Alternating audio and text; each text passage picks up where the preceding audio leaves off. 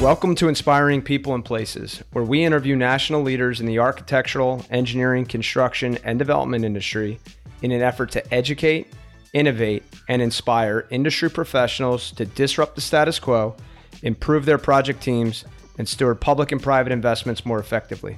I'm your host, BJ Kramer, President and CEO of MCFA, and today I'm honored to have on the show Vince Campisi. Vince has been, I could read a 20-page bio on Vince's experience and expertise, but I am going to proclaim, because it's been proclaimed to me, that Vince is the smartest guy in America on bridges. Vince, welcome to the show. Thank you very much, and I decline that honor. So,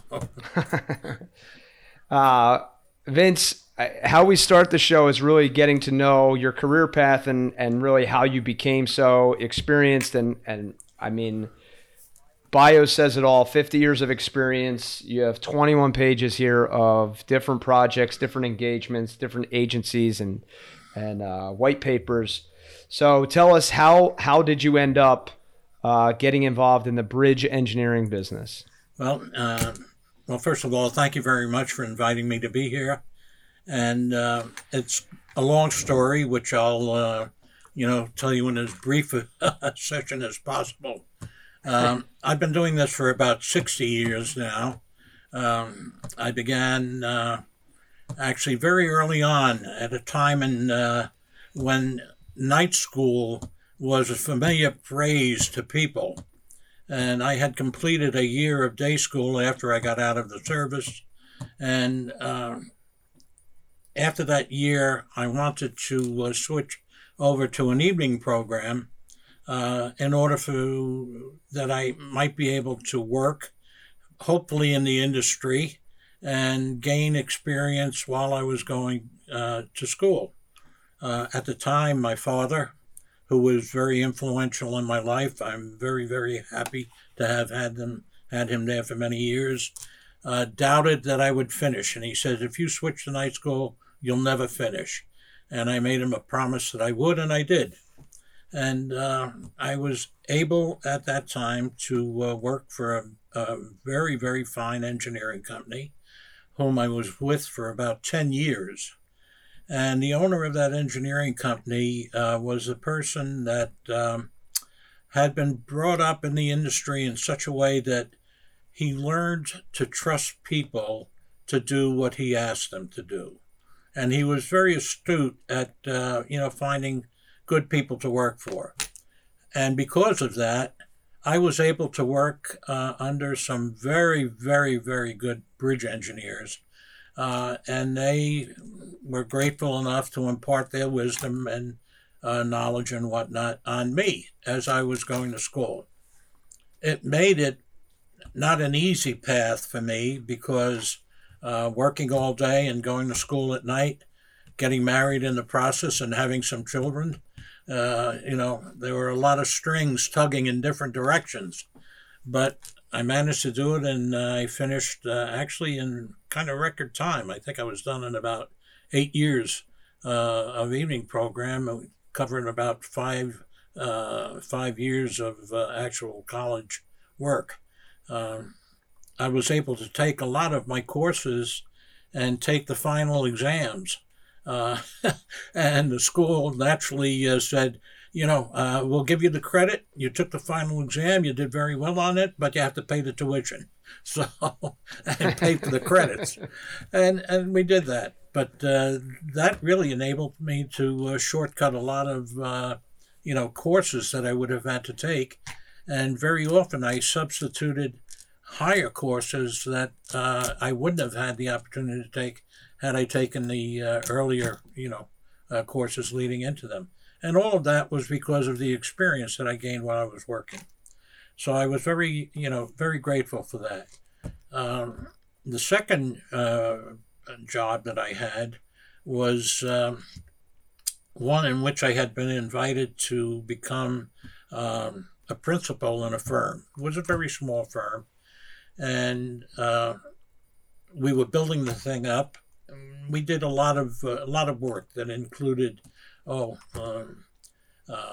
dams, flood control projects, had a lot of bridges on it, a lot of infrastructure work. And that was very, very valuable experience.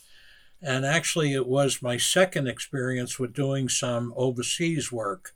We were invited to come down to, actually, it was the Dominican Republic. And this was at a time when Batista had just been taken out of, his position in running the government down there. And we were asked to come down and take a look at a project that involved building a dam, which would have been for hydroelectric purposes as well as irrigation and flood control. So we ended up going down there, and we believed that the premise that we were being brought down on was this was going to be a very low head dam, very near the North Atlantic side of the island, and it wasn't going to be a very major structure. Well, when we got down there, we found out that we were looking at a dam that probably was on the order of magnitude of about 300 to 400 feet tall and probably about 1,000 feet across in a very steep ravine. And if you know the Dominican Republic at all, it is one of the most mountainous countries in the Caribbean. And it actually has the highest mountain in the Caribbean, I believe somewhere around 12 or 13,000 feet tall. And it's not unusual to have snow up on top of that mountain either. And we were very close to that point when we were looking at the dam. So I did a design for a dam that was actually 350 feet tall, and it was about 1,000 feet in length across this ravine. And it was a number of years after the manuscript that I had published or that I had written was put into effect.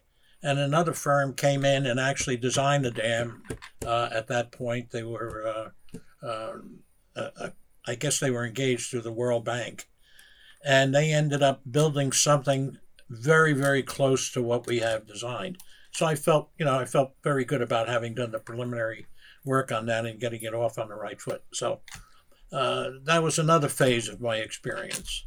I also did a short stint in public service. I was a municipal engineer on a part-time basis for some towns in New Jersey. And then I was asked to take over a district that involved several counties on the approach to New York, Lincoln Tunnel and the Holland Tunnel and whatnot. So I did a stint for 2 years as the engineer in charge and director of public works for that. And that was an interesting experience because it let me see the other side of the coin. Normally I had been working in private industry for government, but now I was working in government for, the public. So that was, all of these things were valuable experience. Cut to the chase, and the last position that I held was as a partner and chief bridge engineer for a fairly large firm. At the time that I was asked to join the firm, there may have been several hundred people in it at that point, and we probably had, maybe 5 or 6 offices, mostly located in the Northeast. When I left many years later, in 2012, we had probably over 2,000 employees and wow, more than 30 offices nationwide and several overseas offices. And that was really the capstone, the height of my career. We were working for many DOTs, again, federal government, doing a lot of consulting work for them, private agencies and whatnot, and some overseas projects as well. At that point, when I retired in 2012, I had about 50 or 51 years of experience.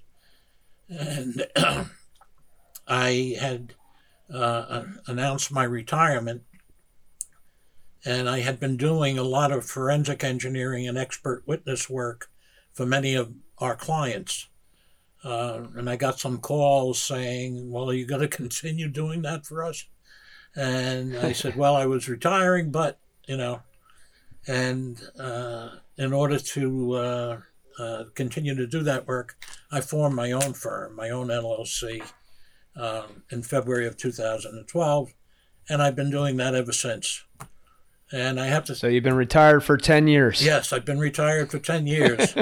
And in that 10 years, well, let me start by saying in the 50 years prior to that, I was never without a day's work.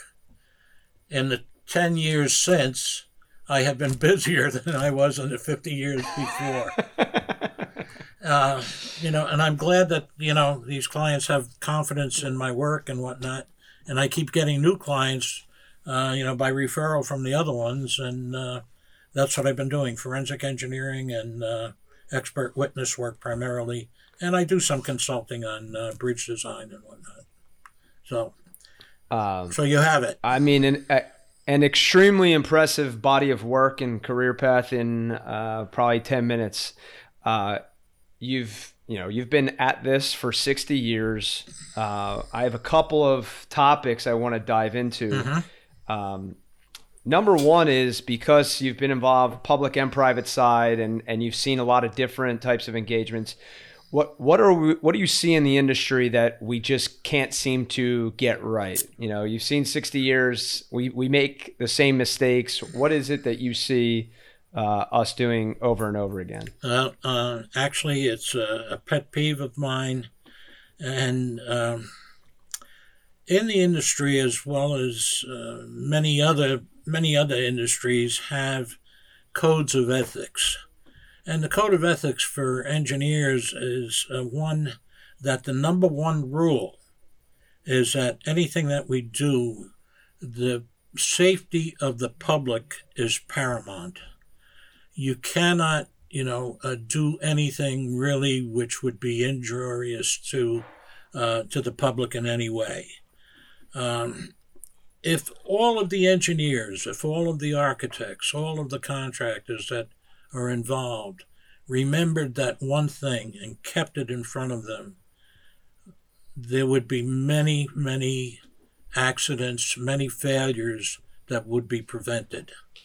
I'm a member of the American Society of Civil Engineers, and I'm chairman of one of the forensic engineering division. They have a forensic engineering division.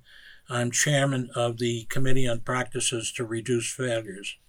So when I say it's one of my pet peeves, I'm working on this committee, heading it up, and really we are hoping through publications that we develop through the members of my committee that will be distributed to the industry in general, that these will serve as guides and hopefully prevent future failures. In essence, we've joked around and said we'd like to work ourselves out of a job, and and that is the truth. I mean, every time we see something that's failed and whatnot, we always question why. Some of the reasons may very well be that people are requested. Let's say engineers and architects are requested by owners to do something different, to do something special. And right now, there seems to be a proliferation of design of very tall, slender buildings. If you think of skyscrapers, one of the things that comes to mind is the Empire State Building. And I had an office in the Empire State Building for many, many years. And that building was rock solid. It was constructed of masonry and structural steel framing. The building had a slenderness ratio that matched or exceeded what is recommended by many authorities. A slenderness ratio is you take the width of the building and the height of the building and you come up with a ratio and say it's got a ratio of 10 or 12 or 13 or whatever it is. And that's an indication of how slender the building is. Well, there are buildings that are being built now, some of them in New York City, that have a ratio of around 2 or 3. There's one building that's about 30 feet wide and about 1,300 or 1,400 feet tall. Think of it as a pencil sticking up in the air, or more likely a piece of wire sticking up in the air. When you get high wind loads on that thing, it's subjected to all kinds of loads, and a lot of vibration occurs.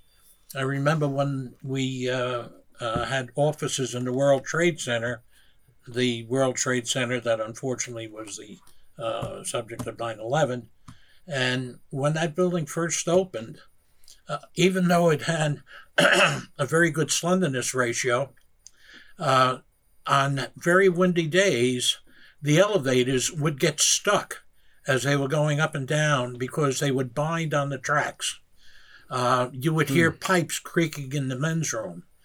And if you hung a plumb bob in a window on the upper floor, you could actually see the movement in that plumb bob where it would move back and forth, maybe about an inch or two. But that was an indication of how much the building was swaying.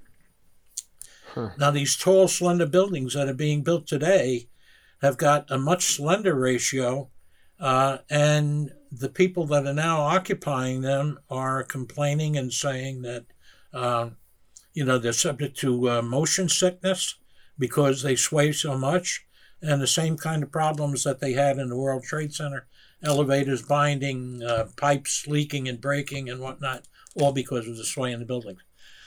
Now, what's the reason for that slender ratio? Did they really need to build that building that way? Is there not enough office space or residential space in New York that, you had to find that skinny lot to build that thing on?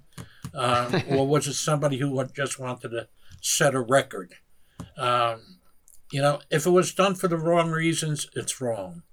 If it was done for the right reasons, then yes, that's how we grow. That's how we learn, and that's how projects are developed that enhance the industry. But when you do something strictly for the exposure, I think that's the best way I could phrase it. When you do something that's strictly for the exposure, then I think you're doing it for the wrong reasons. And really, engineers and architects should have a duty and a responsibility to say, I really don't think that that's the right thing. I think that we should be approaching this project a little differently. And we can certainly do a lot of things to enhance a building design. Look at some of the stuff that Frank Gehry does. Frank Gehry, very noted architect. And, his bridges, his buildings are not rectangular. They are all kinds of free forms and whatnot, spectacular looking things. And you turn around and say, my God, how did they ever build this thing? And, I would hate to be the fabricator, the steel fabricator or the concrete constructor, to say that I wanted to work through that geometry problem to build one of his buildings. But they're spectacular. And, and his reputation is well-deserved, with what he does. So, I hope that that's given you some idea. And, It does, and it actually leads me to a follow-on question, which is, so code of ethics, number one rule, anything we do should be for the safety of the public. We've got public officials, public engineering chiefs wrestling with, I think, two major issues. One is what ASCE or ACSE, ASCE, I believe, the infrastructure grade of America.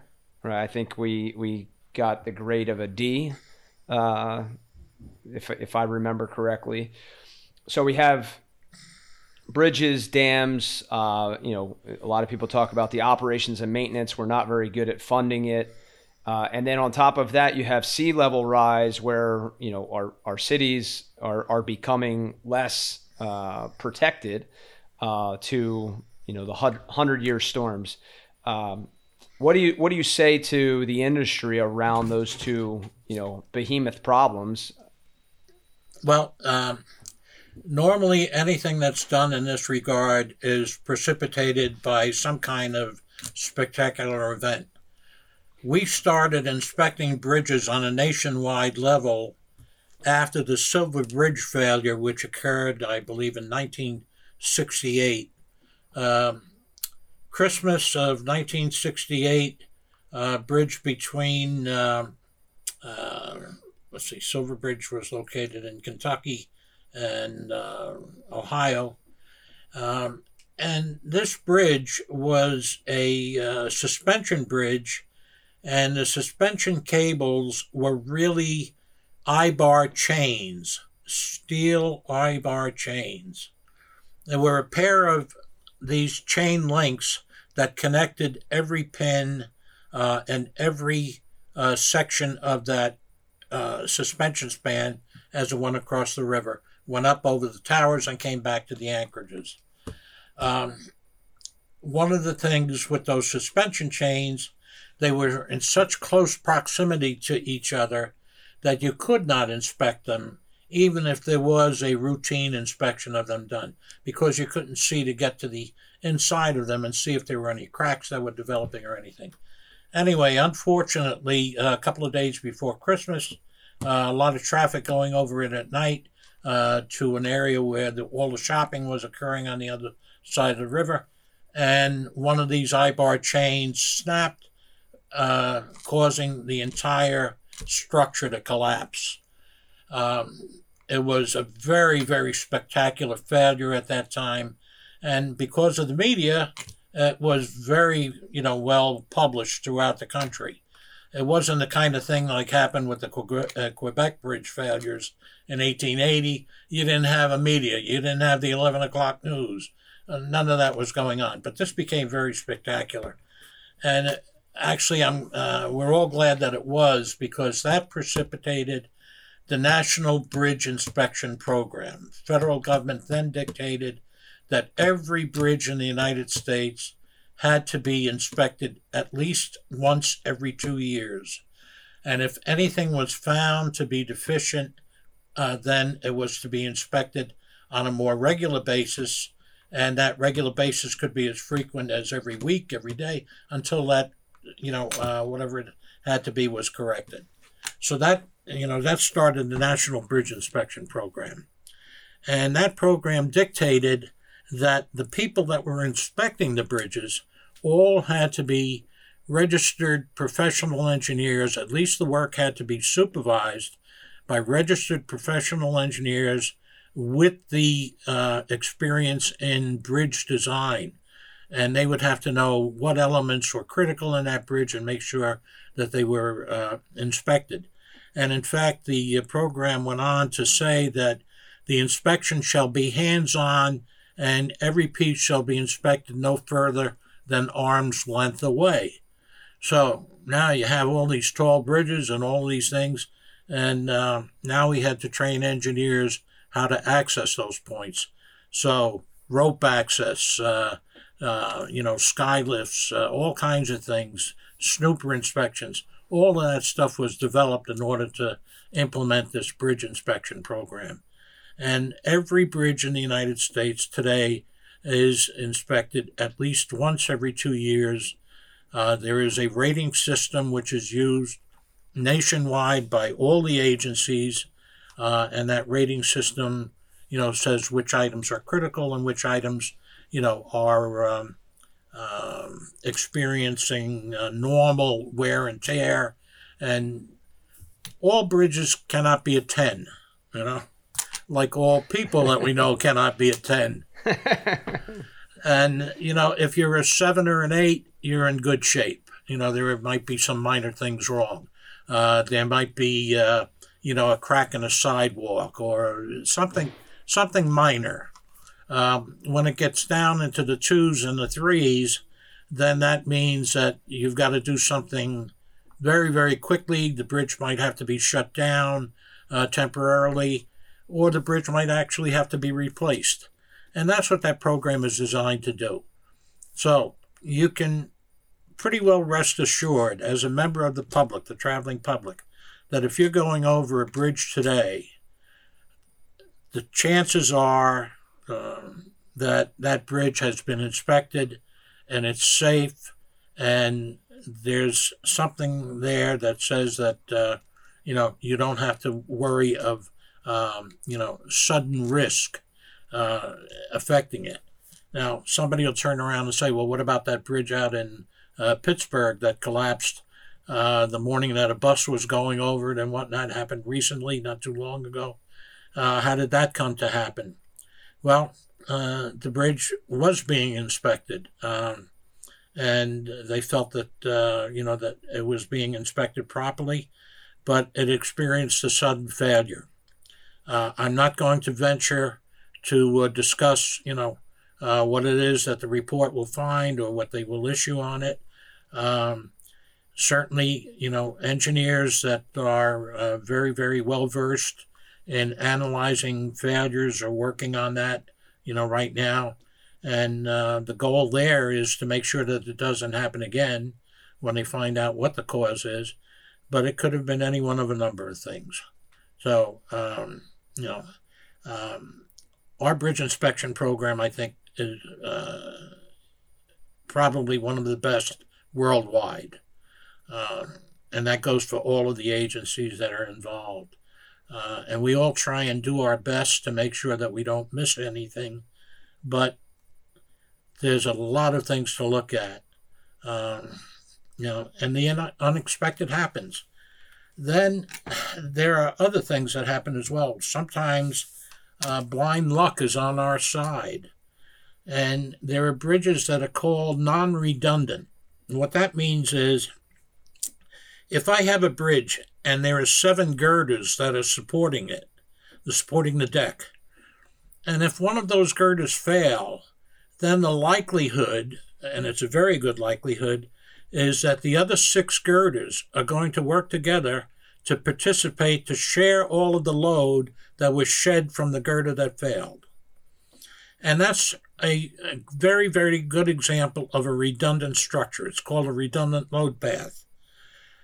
Non-redundant structures might be a truss bridge, where you see the 2 trusses on either side. And those trusses, particularly on some of the older trusses and whatnot, are non-redundant, because any element that fails, like that I-bar that failed in the Silver Bridge, would cause an immediate collapse of the structure and total collapse and destruction. We have found ways that we can take some non-redundant structures and actually rehabilitate them so that they do become redundant. A lot of creative ways to do that. More likely is that in some cases the bridges are replaced. And then in other cases, we find that unwittingly redundant load paths have developed. There was a bridge that crossed the Mississippi River, the I-40 bridge, I think, in Memphis. And that bridge, they found that one of the bottom cords of that bridge had failed in shear, and it had almost progressed all the way through the member.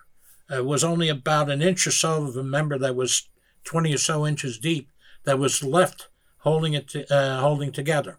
Now, it wasn't that member that was carrying it, but what happened in that bridge partially was that the load that was carried by that bottom cord, this was an arch bridge truss, and to hold the 2 ends of the truss together from spreading apart, there's a cord member that stretches across there.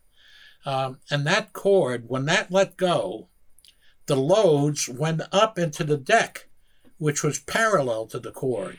And that deck, which was a very, very heavy structure, started to share the load from what was being carried by that cord. So unwittingly, it wasn't probably thought of in the design, but there it became redundant, and thankfully people were driving over it, never experienced a failure until somebody went out and looked at it and said, whoa, how did this happen? And again, human failure had some part in that. When the bridge was inspected in the past, that member actually was cracked, and it hadn't been reported by the bridge inspectors that looked at it. And subsequently, unfortunately, they lost their job, but luckily nobody was hurt because of it. So, sometimes we win. Better to be lucky than good sometimes, right? Exactly.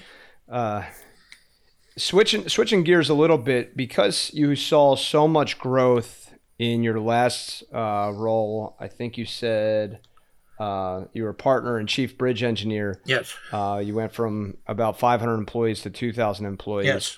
Yes. You remained a technical expert on a technical path, but I'm sure you had a huge impact on the business growth. Curious, how have you balanced, and what leadership lessons can you share with us, balancing being a part of the business growth and maintaining your role as a technical leader? Well, one of the things I learned early on was that you can't do everything. So you have to learn how to get the people that you want to help you and to work for you. And you have to have the confidence to let them do the work and understand that you can't do everything yourself. You also have to work to help teach and educate them. And that's one of the things that I've always tried to do. I've tried to share my knowledge with anybody that came to work with me, whether it was when 2 or 3 of us were working on a project, or when we had 400 people in a department. Anybody that, certainly had a question was always welcome. The open door policy. And it wasn't because I took the door off the hinges. So, yeah. So that was basically my philosophy. I did teach for a while. I taught in some college courses. And eventually I just didn't have the time to do it because one day I was in Florida, another day I was in North Dakota, another day I was, here, there, and everywhere, and, just too many things going on. And I had to, direct my attention to what really needed it to be. But, all of that experience and all of that moving around, I met a lot of people across the country. I developed a lot of clients. And a lot of them, like I said before, were people who had been referred and recognized that we were able to do a good job for them. And I hope that has continued in the 10 years that I've been gone from that organization. It certainly sounds like it. Inspiring People and Places is brought to you by MCFA. MCFA is a CVE-verified, service-disabled, veteran-owned small business. At MCFA, our why is to inspire people and places through project leadership. We provide planning, strategy, program management, and construction management support services to a wide variety of public and private sector clients. Some rapid-fire questions, starting with, do you have a most recommended or must-read book? Petrosky. I started reading his books many, many years ago. Henry Petrosky is a civil engineering professor at Duke University, and he wrote a number of books. First one I think I read, I happen to have a copy of it here, The Pencil. And this book talks about all kinds of things. He talks about business. He talks about, engineering failures, how things were developed and whatnot. And one of the things that he said that caught my attention early on, this is a quote from his book. It says, "It has often been said that an engineer is someone who could do for $1 what any fool can do for $2. So, and like all kind of witty sayings, I mean, it's got an element of truth for it. You mentioned before, how do we find the wherewithal to do all these projects that have such urgent needs? Well, many, many years ago, when we had the interstate program in its infancy, Eisenhower was smart enough to know that he had to develop a funding source, and the gas tax became the funding source for it. Well, that was fine, and then every state that benefited from the federal gas tax and the funding that they provided for infrastructure projects, every state had to develop matching funds. So they developed gas taxes. And the gas taxes grew and grew and grew. And then ultimately, some of the people that were responsible in state government found that they had a source of funds that they had never counted on before. And that source of funds was supposed to be dedicated for, infrastructure and whatnot, highways and bridges, all this kind of stuff, water supply and whatnot. And then all of a sudden, it was a pot that they could start to borrow from and whatnot. And the next thing you know, the funding for a lot of these projects was gone. And that left engineering departments in the state and various other agencies scratching their heads. How are we going to do this? Now we had to prioritize, and we had to decide what's going to get done, what isn't going to get done. Are we going to build that highway that we've been planning on for 20 years, or are we going to put it on the back burner? So it's tough. It's tough when the funding sources aren't there. Later on, much later on, they developed private and public partnerships that together worked to build a project. A lot of these private-public partnerships will take over existing facilities and say, okay, we'll run them for you for the next 20 years. We'll do all of the maintenance. We'll do all of the design planning and the engineering that has to be done. And you let us collect the tolls for this facility. And that's how we'll be paid for the work. And in part of it is we'll be paid for, the actual construction, reimbursed for the construction. We'll fund it, but, we'll get paid for it eventually. And those things happen not only here in the States, but they were also adopted by a lot of other countries and whatnot.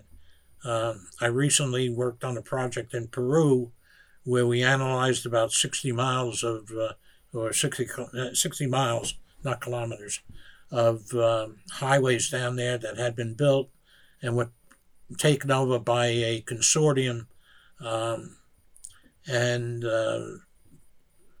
the country, Peru, wanted to know were they doing the proper job and whatnot. So it's not only here in the States, it's in many, many areas. But the funding has gotten creative. Hopefully, we have been whittling down the number of bridges that, required work and new construction that's needed. And at some point, I hope that we will get to the point where we'll be, pretty well done with what we have to do. And then we'll start again, right? And then we'll start again. Exactly right. Yeah. Dams, water supply, by the way, and whatnot, are all in the same boat. We've got water supply systems that were built in the late 1800s, and pipes that probably we shouldn't have been using at times. Those types of materials and whatnot, and those things have to be replaced. And less attention was paid to them than was paid to the highways, primarily because a lot of that infrastructure was buried. You didn't see it. You didn't pay attention to it. So. Right. Yeah. We talked before we got on the show. You've got a pretty big family. You've got a hell of a career. Anything outside of out of the business world, nonprofits or hobbies that you're into? I see the train in the background. Yeah, I have an extensive model railroad collection. Started with the first set that I got, which was right after the war in 1947. My father and mother gave me a Lionel train set that I still have and still operates. And over the years, I've added, my wife will tell you, several hundred pieces to it, all kinds of engines and cars and whatnot. And luckily, I have a grandson who about a year or two ago said to me, "Hey, Pop, let's build another model railroad." So we took one of the rooms in the house, and we're in the process. And what you see behind me and in the other room would be all of that collection. So we enjoy that, and we also do a lot of RVing. We started RVing when our kids were not too many years old, about 3 or 4 years old. And over 50 years, we've owned a number of different types of RVs and probably 7 or 8 motorhomes. And just last year, we scaled down a little bit. I used to have a 45-foot diesel bus, and we traded that in, and it got something a little bit smaller.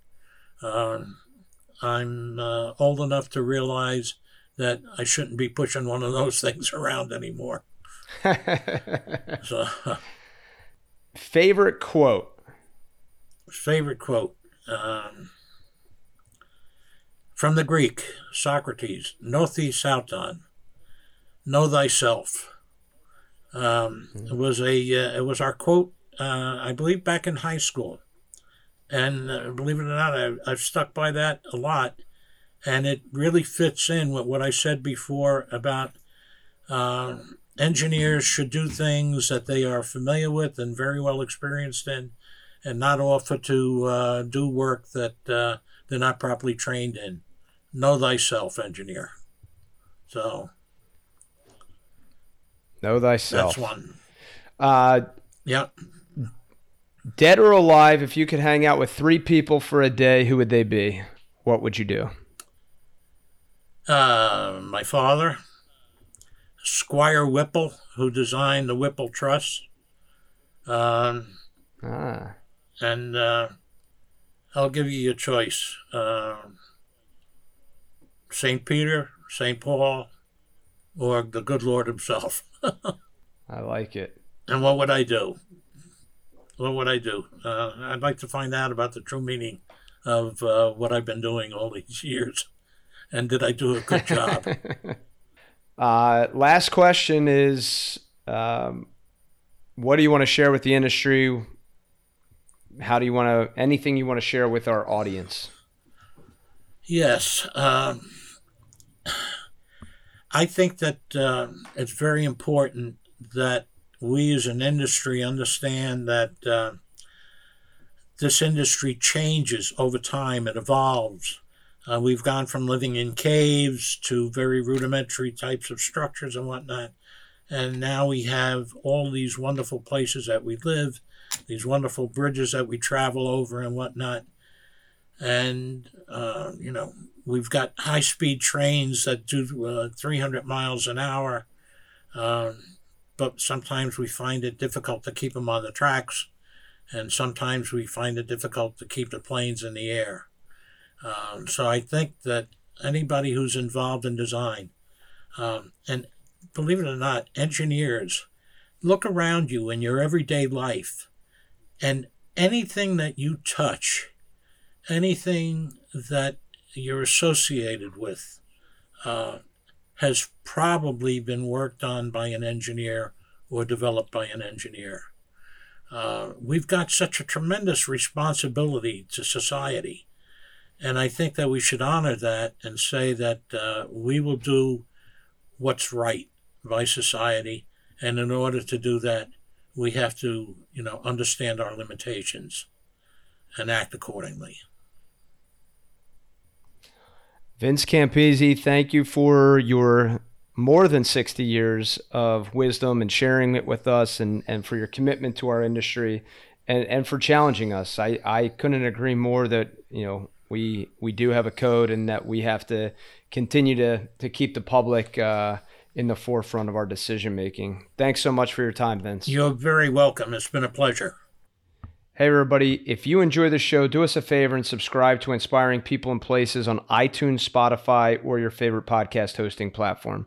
We'd also greatly appreciate if you left us a review and shared this with other entrepreneurial public servants. Be sure to visit our website, www.mcfaglobal.com. Sign up for our newsletter and learn more about our projects.